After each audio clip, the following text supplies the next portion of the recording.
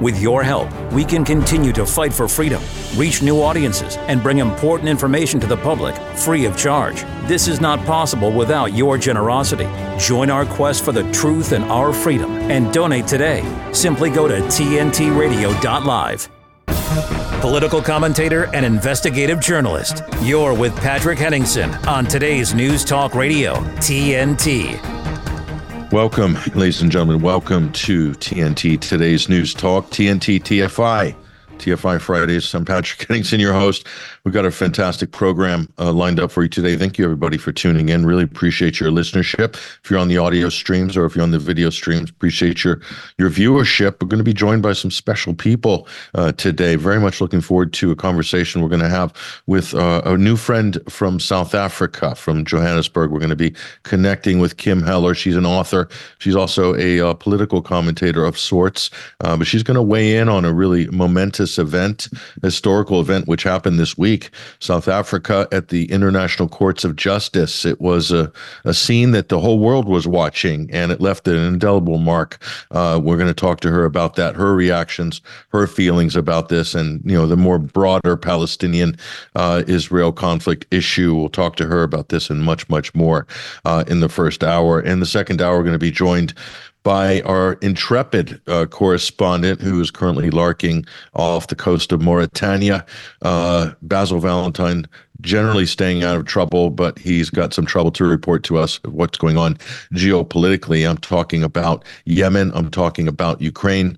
We'll talk about that, plus Gaza and more in the second hour. And then we'll also connect with our legal correspondent at the Southern District of New York Federal Court, Matthew Lee. There's some big cases. The Bob Menendez case is really heating up. Matthew's, of course, right in the middle of that. He's hoping to see some unsealed documents, which he's been pushing for. We'll talk about that, as well as the Epstein case and Hunter Biden's latest theatrical maneuver. Did it work or did it backfire? We'll talk to Matthew about this. So you get all the inside baseball from the U.S. side, behind the scenes, with Matthew Russell Lee from Inner City Press. I'm looking forward to that discussion at the end. Second segment at the second hour. Now, on terms of big U.S. news, biggest story right now has to be the United States and Britain. So imagine this. You think it's bad in the Middle East. You think Gaza, it's bad. You've got a genocide going on. You got the United States arming it, backing it. You got the Biden administration running for cover. Everybody's running for cover, trying to patch up this disaster of a war backing Israel, and one of the worst crimes against humanity in the modern era. As bad as that is, what do you do? Do you call for a ceasefire? These are the big questions that try the souls of men and women in Washington, D.C. and London. And what do we do? Do we call for a ceasefire? Do we de-escalate? Normally, that's what sane, sober people would do. People with a conscience, people with some kind of a moral compass. Generally, throughout history, that's what you do. Do you say, no, actually, no, let's amp it up. Let's amp it up. Let's get closer to World War III. Why don't we start a new war? How about that? Let's start a new war. They've done that. The United States and Britain, shoulder to shoulder, the special relationship, the coalition of the only two, U.S. and Britain. They probably got the Maldives joining in there in this grand coalition, maybe the Faroe Islands. I don't know, Seychelles, are they in for this or not? Who knows? Anyway, it's a pretty robust coalition, we're told, of two. The U.S. and the U.K. strike the, quote, Houthis in Yemen. That's actually Ansar Allah. This is the ruling party who is governing Yemen in the capital of Sana'a. This is what most Yemenis regard as their legal government there, but the U.S. and Saudi Arabia don't, neither does Britain. They have their own Juan Guaido government in waiting, which they want to install in Yemen. That's why they're occupying the southern part of the country. Did they not tell you about this? Is this news to you? If it's news to you, you're not following it close enough, or you're not listening to the show enough. So anyway, cruise missiles, missile strikes, blasts have occurred in Sana'a, Hodeidah. Hodeidah was already blockaded and sieged by the U.S. and Saudi Arabia. They starved hundreds of thousands of Yemenis over the last 5 or 6 years. Did you hear about that? No, you didn't. So anyway, the U.S. and U.K. War on Yemen. They began carrying out airstrikes against Ansar Allah militias in the early hours of Friday in response to the quote Houthis targeting shipping routes in the Red Sea. Now, they're not just targeting shipping routes, they're targeting Israeli sea vessels who are either owned by Israel, carrying Israel cargo, flagged, even if they're flagged by another country, but providing material support for Israel so long as Israel's carrying out an illegal genocide. So the Houthis, the Yemenis have said, you stop bombing Gaza, you pause, we'll pause. So it's quid pro quo, ladies and gentlemen. So Washington and London have launched their attacks with the authorization from the, not quite, there's some abstentions, the half authorization from the UN Security Council. Joe Biden decided to bypass Congress on this. I don't know, was it an executive order, or is this under the vague authorization of military force, the AUMF? Is that what this is? Anyway, Congress really wasn't in the loop on this, and it's a bit of a problem, bit of a constitutional crisis. Of course, that's a long-running problem in the United States. But the Yemenis have pledged to support their friends in Gaza till the very end. And they've launched multiple drones, missiles targeting merchant vessels, which they believe are providing material support or owned by Israel or Israeli businessmen. And so they're sanctioning Israel, basically, and they're backing it up with hard power, something the United States and Britain have done many times, recently, in fact, against Iran and against Syria and others. It's something that Israel doesn't even go to the UN Security Council. It just does it. If Israel wants to do something, bomb their neighbors, assassinate anybody, they just go ahead and do it. They don't put it up for a vote in the UN Security Council. I believe that Russia and other members, probably China, have abstained on that, so they did not authorize it. So why do they abstain? Why didn't they vote no? Well, it's a touchy issue. The international shipping lanes, goods and services, one has to be very careful where they weigh in on this. I suppose the safe route was to abstain and let the Yemenis get on with it. So the Yemenis are basically one of the poorest countries in the region. The reason they're one of the poorest countries in the region is because they've been absolutely obliterated by their rich Gulf Arab neighbors and the U.S., Britain, and other partners who decided to pile in and destroy Yemen beginning in March of 2015 under President Barack Obama. It's one of the many wars started by Obama. Now, a lot of this is just show, a lot of colorful cruise missiles. You've probably seen the clips on CNN and Fox. Very impressive. Got the footage of, the rockets going out of their hatches on the U.S. Destroyers and frigates, jets being launched. Britain's getting in on the act. They probably have like 4 or 5 planes that are able to fly missions anyway in that region. Maybe they fired off a couple of cruise missiles. Who knows if they landed and hit anything? Maybe a barn, maybe a wedding. Maybe a farm. Maybe it just landed in a field like it did with so many of them that they fired against Syria, if you remember that, in April of 2018. So if my memory serves me correctly. So some of these may have landed. Some of these may have landed on target. Some may have not. But if you're listening to the U.S. media, you're watching the U.K., or seeing the tabloids in the U.K., it was a resounding success. We gave those Houthis a bloody nose, says the U.S., and the UK. That'll serve them right to mess with us. I don't think so, because you've been messing with Yemen for the last 9 years. And what happened over that period? Over the last 9 years, the Yemenis went from wearing sarongs and sandals and Kalashnikovs, literally firing at Saudi jets with old RPGs, Soviet RPGs. They've gone from that to having an incredibly well-organized and capable fighting force and combined conventional force with some air, ground, and naval. And they're very effective in their own neighborhood. And I don't think the United States and Britain are going to have a great success here because they haven't over the last 8-9 years. So all Yemen's done is get stronger and larger. So rather than come to the negotiation table and say to the Yemenis, hey, we've got a problem here. We can't have this. We can't be rerouting or shipping around South Africa. So What do you want? Now, the Yemenis are going to say, well, why don't you pressure Israel to pause on the massacre of the Palestinian civilians in Gaza? Why don't you stop the genocide, or at least pause it for a month or so while we work this out? That's not even an option for the United States, because they're all in on the war. They're all in on the bombing. They're all in on the genocide.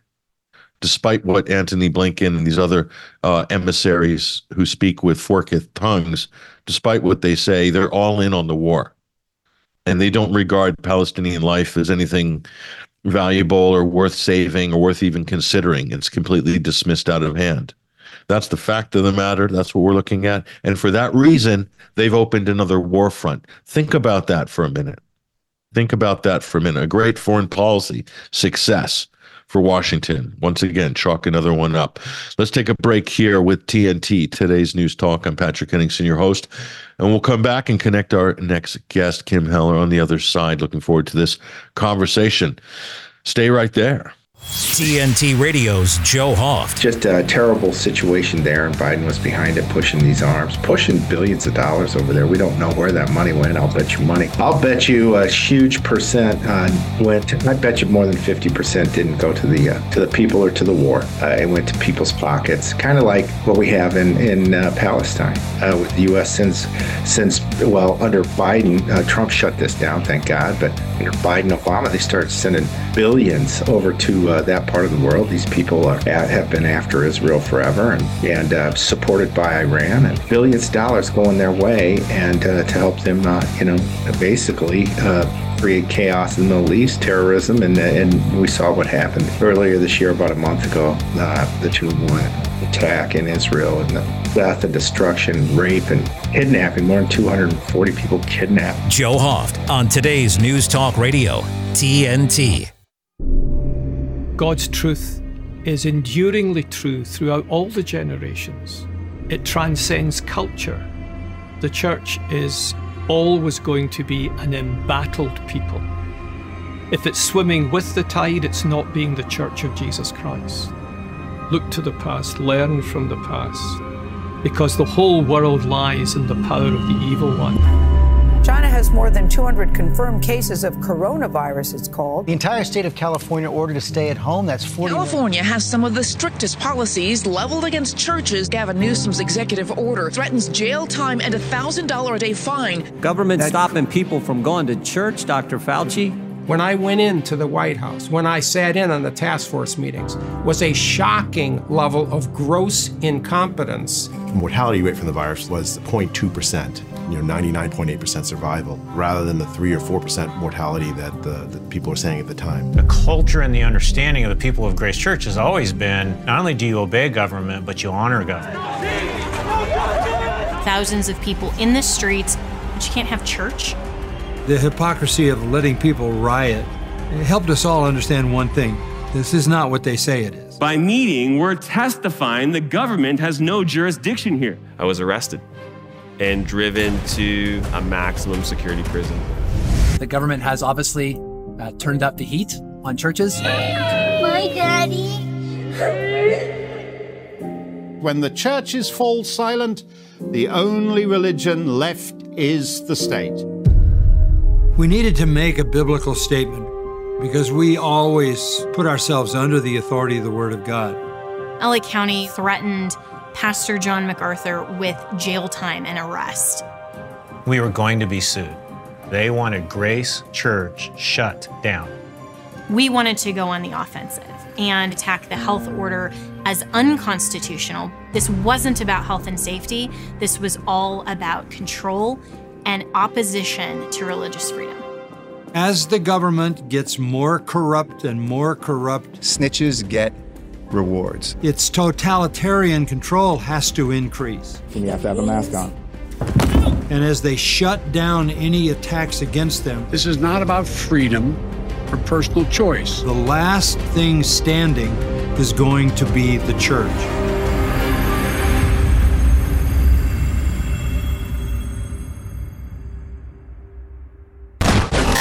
Say this, and I'm going to say it just once. This is Today's News Talk Radio, TNT. Welcome back, ladies and gentlemen, to TNT Today's News Talk. I'm Patrick Henningsen, your host. We're here in the first hour of this live broadcast. Really appreciate you guys joining us, especially our community in the TNT chat room. You guys are in there. It's bustling as ever. It looks like the numbers have been building up to have over 100 people there already in the first hour. So get some more people. That's where you want to be. If you're listening on a URL or an app, just move over into the TNT chat room. You see a little red bubble in the lower right-hand corner of your screen. That's where you want to be. There's a great bunch of people in there. I really appreciate you guys for all of your support and activity. Now, let's talk about something that happened this week, which was absolutely historic. I'm going to bring on to the stage a very special guest who's going to join us from Johannesburg, South Africa. And she is a political commentator, an independent journalist and author. Kim Heller is joining us on the line right now. Hello, Kim. Thank you for coming to TNT today. Thank you, and thank you for having me on your platform. I have great admiration for you and this platform. It's a privilege. Thank you. No, the pleasure is all ours, Kim. And I'm just going to start off by saying, Kim, it was a very big moment on Thursday as the world tuned in. The United Nations Web TV, their servers nearly broke because of the amount of people around the world who've tuned in, maybe the most viewed broadcast, live broadcast on that platform in a very long time, if not of all time. And this was South Africa making their presentation to the International Courts of Justice in The Hague on behalf of the people of Palestine. And it really was a damning indictment for the state of Israel, and really just showing in such an eloquent and also a really thorough way. Many were surprised at how well it was put together, because we're all juggling all of this data and information. We're seeing quotes, news articles. How can you order any of this, put it together in some kind of coherent fashion, because there's just too much. But the South African team did it. And I think they did it extremely well. And it was a very emotional moment for Palestinians as well as South Africans. Tell us about this event, why it's significant, and how it made you feel personally as well. But go ahead, Kim. Yes, thank you.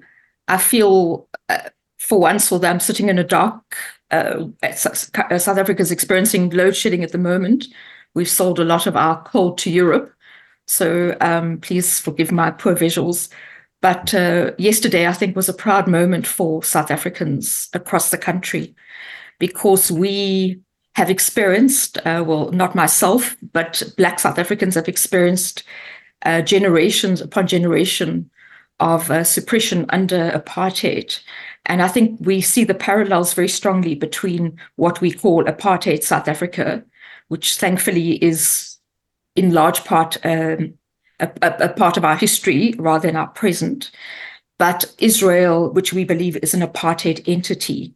So I think it is very historical and poetic almost in terms of justice that of all the countries in the world, it is South Africa who brought this application to the International Court of Justice, because Black South Africans in this country experienced many of the symptoms and acts of great inhumanity committed by settler colonial forces. So in South Africa, it's people like me who came from Europe, who came from other parts of the world, and we have settled here. And what we've done in that process, particularly under apartheid, is subject the indigenous people, Black South Africans, to be in cramped spaces, have less rights to and access to services and provisions. And we see that echoing very much in Palestine, where Jews settled there, but they didn't settle there on an empty land. They settled there very much like in South Africa, in a place where other people were. And what they did was they have subjected the Palestinians to apartheid-like conditions, which we're all familiar with. In fact, our deputy minister was recently in the country, actually before this great recent massacre. And she wept in front of international media to say that she has, as an African woman, she has suffered through generations, her whole life, she's been subjected to violence, to structural violence, to racism, to oppression, to exclusion from the economy and basic services, to violence. But she has never seen anything like what Israel is doing to the people of Palestine. I think that was in Ramallah. And we also recently had our former Minister of Defense, who's actually a Jewish individual, saying that he condemns so strongly what has happened in Palestine, not only today, but historically, because it is worse than what we experienced here. So we are historically with Palestine. I think there is a historic relationship of solidarity. South Africa is only free today politically because of the international solidarity we got.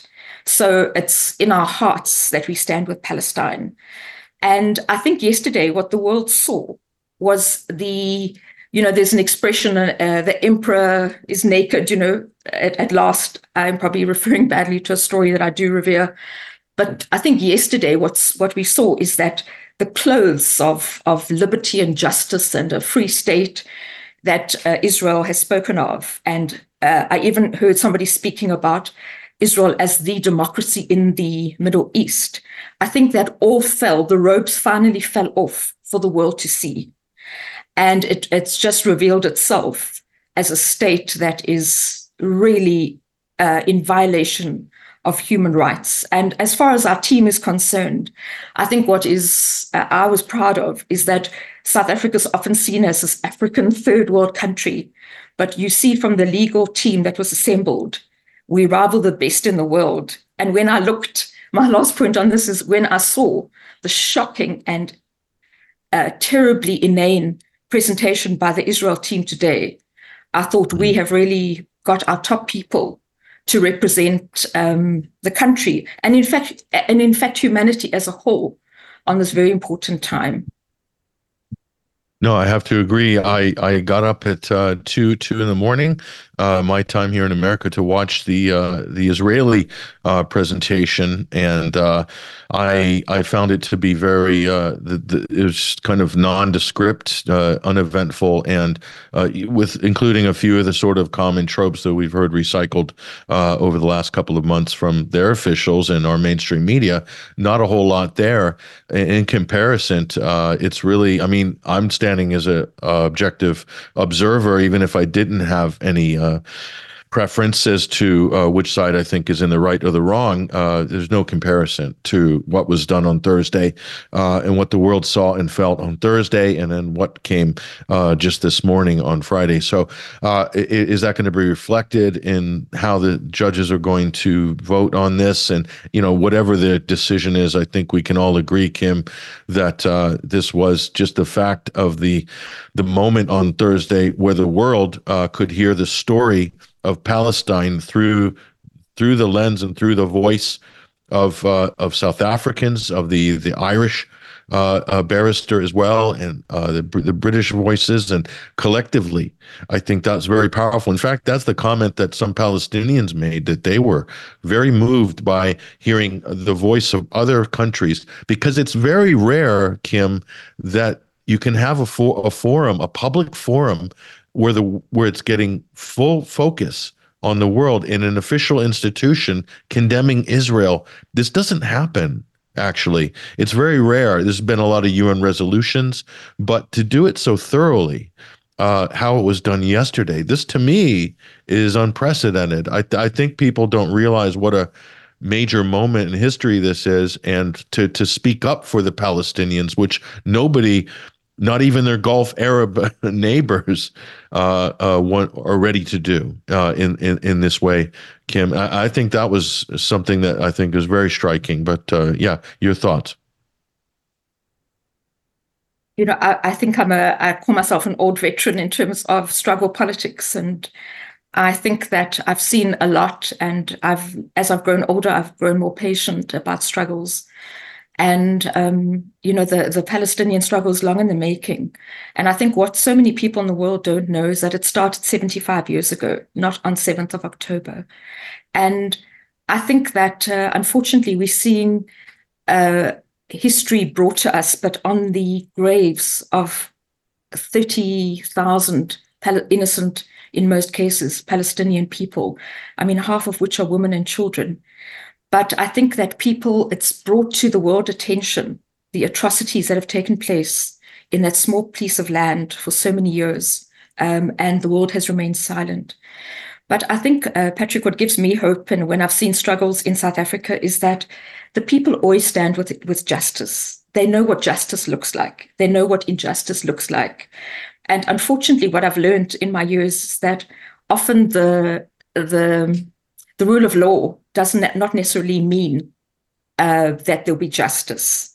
So I think justice is more powerful than law. And I think that if the International Court of Justice does not rule in favor of this very tight case, then I think they are going to be exposed to the same reputational damage as Israel, the conspirators, the US, and others who have stood by and watched innocent children and women die in this great massacre. And but it's going to take a little bit longer than we think. I think where the truth is unfolding. I think we're seeing this happening at a very interesting time of our history, when the geopolitics of the world, I think, are more fluid than they've been for a long time. And I think that gives us an opportunity to see a new blend of countries emerging, activists for justice standing around and demanding a new world order. So I believe if the US, the Security Council, the UN, Israel, and those complicit in the grave acts of terror, if not genocide, which we are seeing at the moment, shame on them, because the people will move ahead of that. And I think hopefully this will show a little bit more about people power coming into effect, where governments are lagging behind. Absolutely. And the other thing, I think, give us also a little bit of a picture, because a lot of people, I mean, there's been some horrible things said about South Africa from U.S. politicians, from the Israelis. I think the Israelis were calling them the legal arm of Hamas, or a terrorist legal group or something like that. And then the U.S. basically dismissing the case out of hand, the application out of hand immediately, without even reading the brief, of course, without merit, just very disrespectful. Because a lot of Americans, Kim, who aren't au fait really with the history and the context of this, will think that, oh, South Africa's a political opportunists, they're just grandstanding to cause trouble or whatever. The connection between Palestine and South Africa goes back a very, very long way. If you can kind of give us a little bit of background on that and perspective, so people understand that this isn't a new relationship at all. But go ahead. I think South Africa has been very solid in terms of its historical solidarity with Palestine. And I think one of the greatest quotes I hear, and I always, no matter what I do, I always misquote it, but Malcolm X saying, "Injustice anywhere is injustice everywhere." And I'm horribly, as a writer, I always butcher that quote. But I think it gives a sentiment of what South Africans feel, having gone through such injustice, that we must stand for people everywhere, that we cannot be free entirely until the people of Palestine are free. And that was spoken far more eloquently than my words by our former president, Nelson Mandela, who said, "We will not be free in South Africa until Palestine is free." And that's a very beautiful quote. And I think what's so interesting is that at a time when a lot of the Western world didn't stand with South Africa under the most vicious, vile system of apartheid, like America, well, they did, I suppose, in the end. But Israel actually furnished the South African apartheid government with weapons to fight innocent Black citizens in the street. And so I think there's that sense that this is not our friend. Despite South African government having strong ties with Israel still economically, there's been a very powerful history of solidarity between South Africa and Palestine. And the South African government has been very instrumental in making sure that Israel wasn't represented on the UN and in other forums. So I think in some regards it's been very true to its ethos of international solidarity. I must say that in South Africa at the moment, I think people must see the move by the South African government as quite courageous, because the government, the ANC, is facing an election in 5 to 6 months' time. We are in a country with a very strong Zionist lobby. And I think there's going to be a lot of pressure against the government at its most vulnerable point.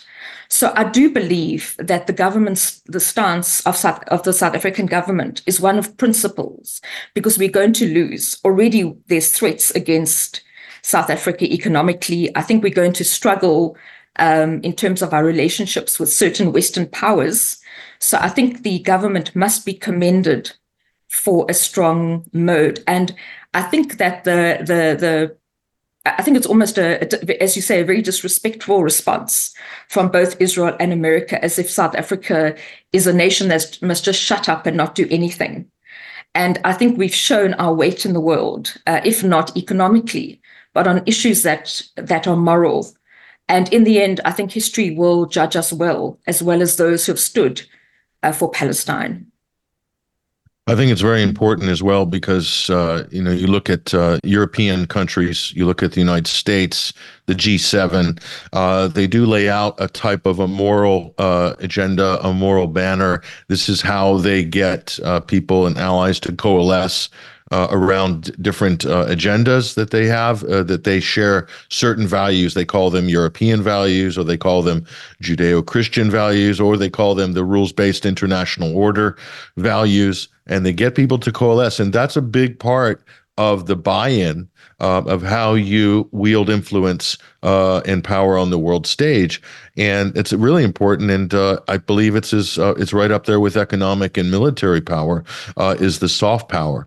And so I see South Africa, by doing this within the African continent, just within the continent, taking a real lead in Africa, this massive continent on the planet, and now a member of BRICS, central member, founding member of BRICS, the BRICS network, which is very much like the G7 or the G20 in terms of international network of countries.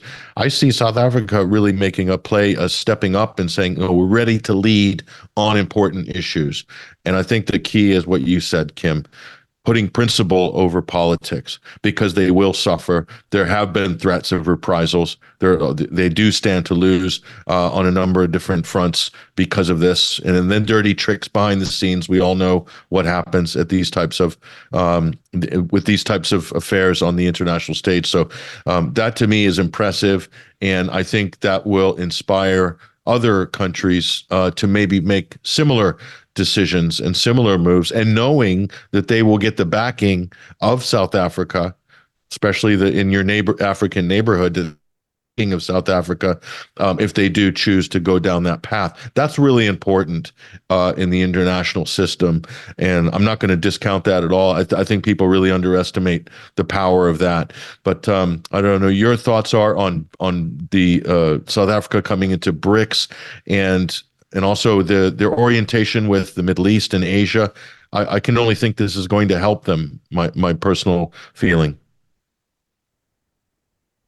Yes, I think it will. I wanted to address one of the questions that you asked before, and then I forgot about Israel supersizing the relationship between, and the US as well, supersizing the relationship between Hamas and South Africa.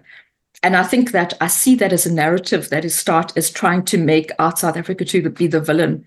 And we see it's a classic response of Zionist-focused regimes and supporters to make the people who are actually trying to do good into the villains, and rather than being the victims.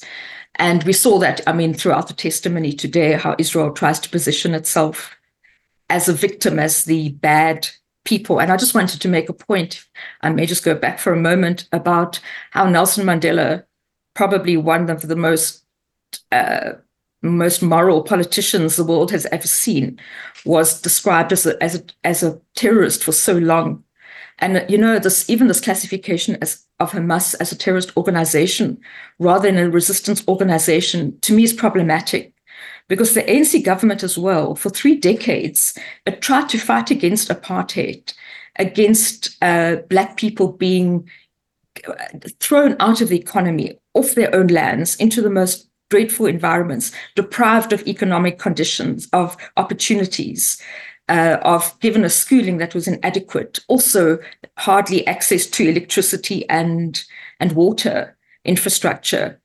And it was only after 3 decades that Nelson Mandela said, we have tried everything to plead with the white man to give us dignity and equal rights in this world, in this country. And, I think to classify Hamas as a terrorist organization so easily is problematic when we're seeing the terror actually being done by the very same people who are calling themselves victims. I mean, even that came out very strongly in today's situation. Anyway, to steer back to your question, I was saying earlier that I do think there's a new world order. I think that you're correct completely in your assessment of the geopolitics of the BRICS consortium becoming ever strong. You've seen the increase in membership. I think that is significant. I think what's also significant is that with some of the newer, younger African leaders, we're seeing an intolerance of colonial power that still is in play on the African continent. The French have been marched out of the colony, Burkina Faso.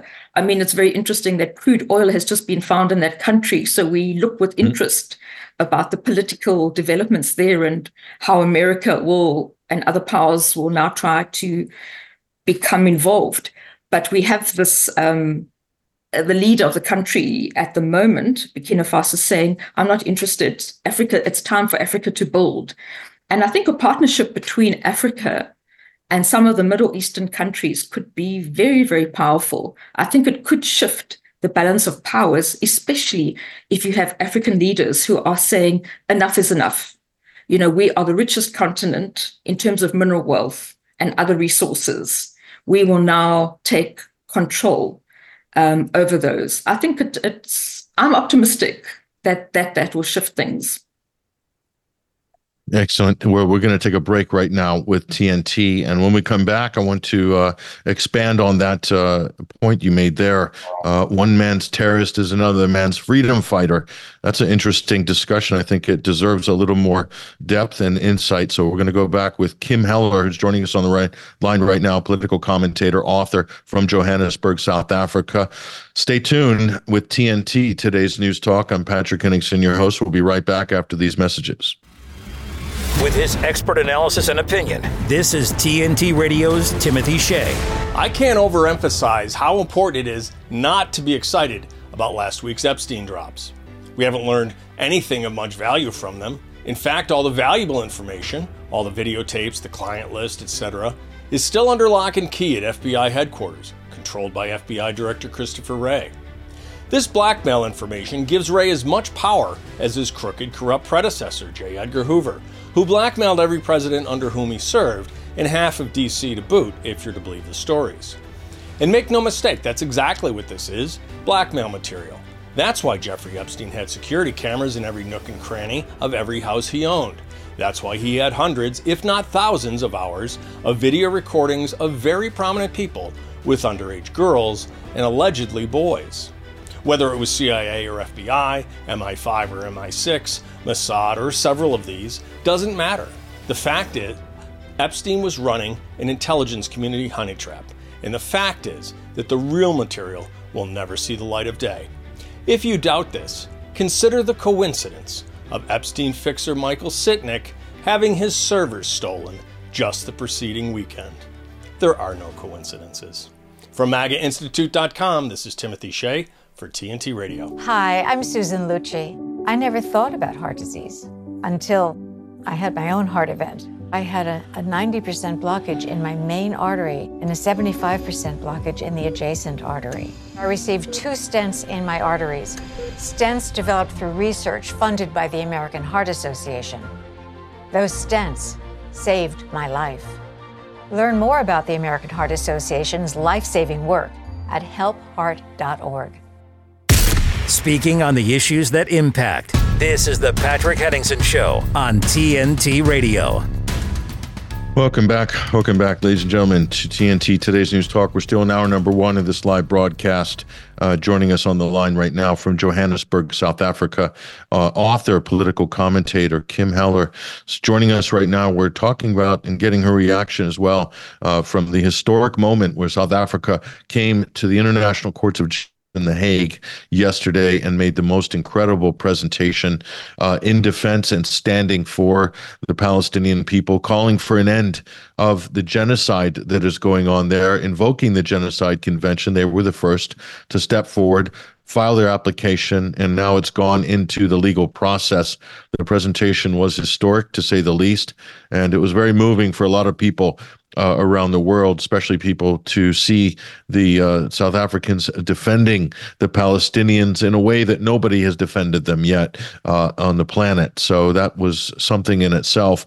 Before the break, Kim, you talked about the historical comparison between the ANC and Hamas, and how Hamas is designated as a terrorist organization by the United States, by Britain, by the EU, by some of the European states as well, and how that's potentially problematic, very problematic, in fact. The same with Hezbollah in South Lebanon. This is another liberation movement that was born out of an occupation in South Lebanon, so very similar to Hamas.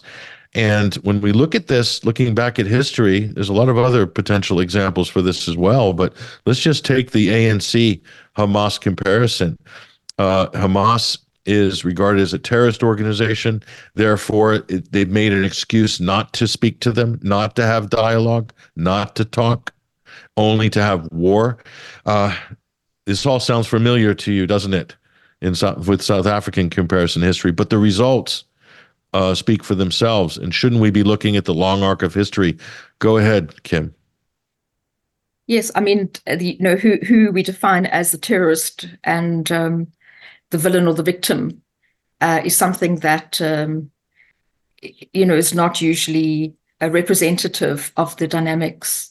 And that's why I think what I was saying earlier was that I think the robes fell off Israel yesterday with a very comprehensive presentation about the ills of what has been going on, not only in the last 90 days, but historically for, I think it's almost 75 years.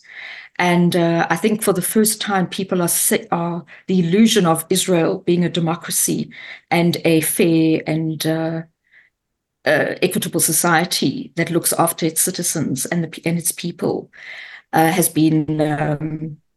fallen. And the classification, the ready classification of the good guys and the bad guys, I think has been totally destroyed. And we were speaking earlier about how Nelson Mandela was described as a terrorist.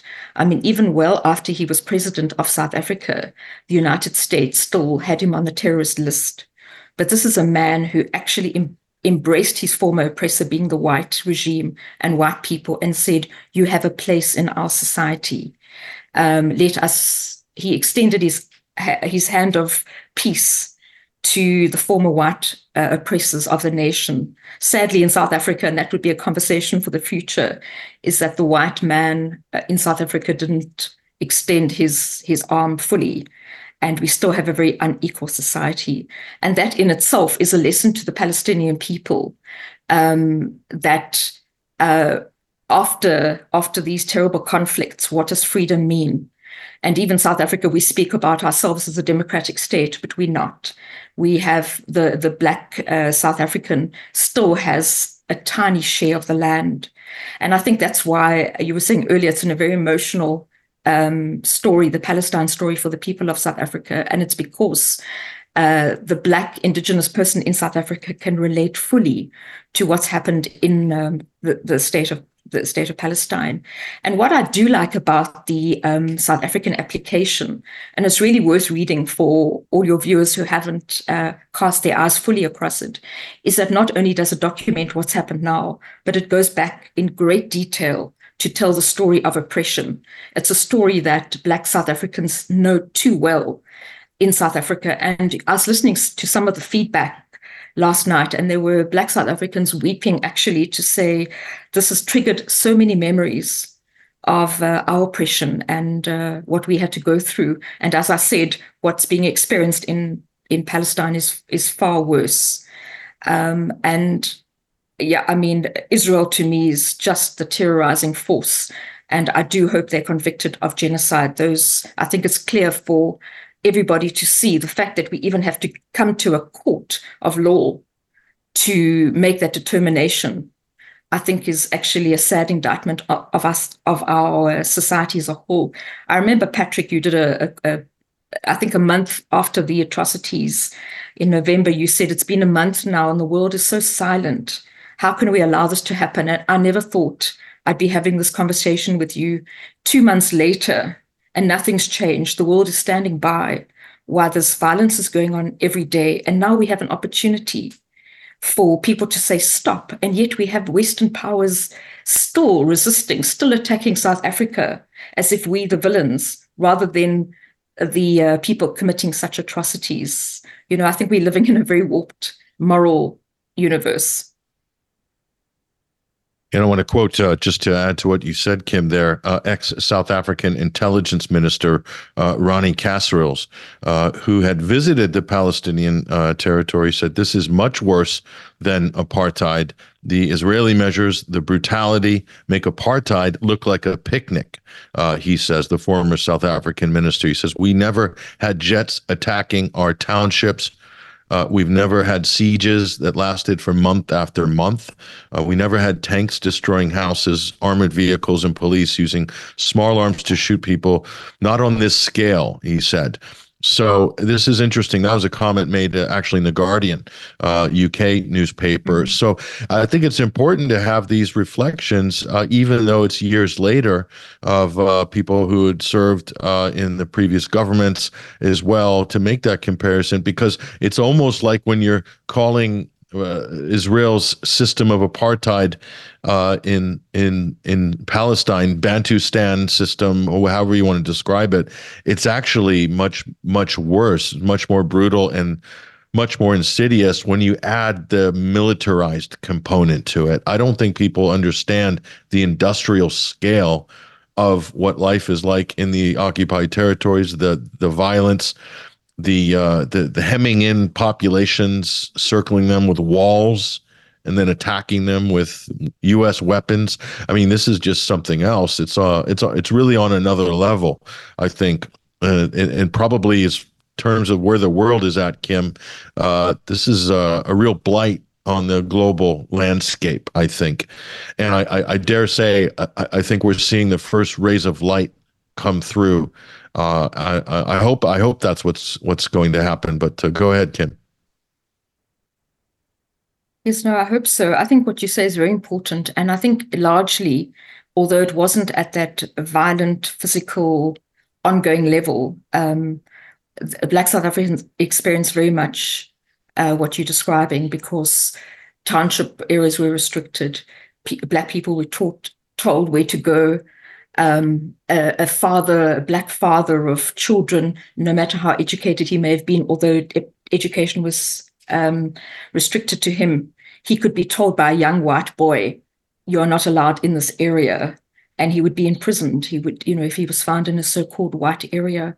And I think sometimes we don't, we see violence and bombs, and we say that's violence, but there's great violence in the structural systemic violence of an apartheid system, which we witnessed both in South Africa and in Israel, of a child not being able to get medical facilities in a normal day, of being deprived of education that will take their lives further, of being stuck in a tiny, cramped environment that leads to so many social and cultural ills and deprivation. This is an ongoing thing. And I think certainly the level of violence in South Africa, I mean, people were mowed down in streets.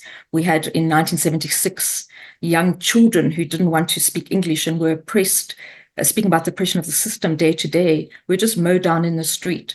So we've certainly seen a lot of violence. I think what happens, and if we reflect on the world generally today, is that the violence that we're seeing, the genocide that we're seeing now in Sudan, that the UN has still failed to address. I mean, there's a current crisis going on now, and they have yet to address the genocide that took place in 2003 and 2008. Patrick, it's a very worrying state that you wonder who's going to stand up for the rights of people, especially if it's happening in parts of Africa and in the Middle East. Perhaps, let me say, where the victims or the people being oppressed are not white people. We're seeing a very different response from the world. And that's, I think we're going to be judged on that as our world unfolds, gets lighter or gets darker. And as I'm saying that with my power failure in South Africa, I can see I'm getting darker and darker. I hope I do survive for the next few minutes. No, that's absolutely correct, and it's worth reminding, as you started talking about Darfur and some of these other situations in the world, other genocide cases. Yemen comes to mind, the brutal siege of Yemen over the last 7 or 8 years, which has been imposed by the U.S., its allies, Saudi Arabia, UAE, and others, has caused innumerable deaths in that country, very poor country, which is put under a massive amount of pressure in order to, remove the government, you could say, and partition that country in two.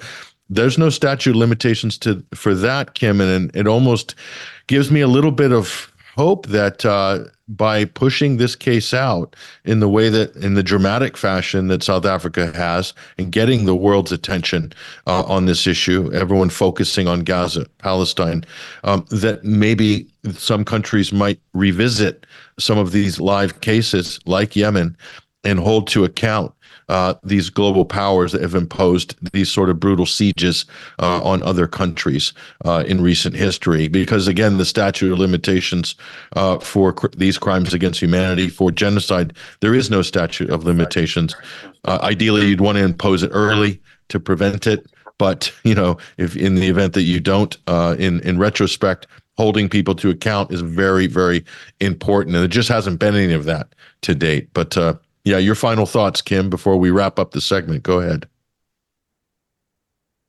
Yeah, I think it's very disappointing. I think that we're seeing that the bodies that we've put in place to try and bring about world justice are very inefficient and impotent. I mean, we see that with the United Nations. I think what a disappointment.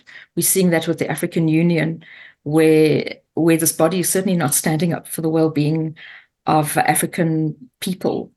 And to some extent, I'm hoping that perhaps I'm idealistic, but the power of ordinary citizens will fuel us and help us bring about justice. I think just my closing note on the situation in Israel, I think whatever happens with the outcome, because the still may have to go to The Hague and the US will make sure nothing goes further. I think South Africa's tried. I think people across the world have tried.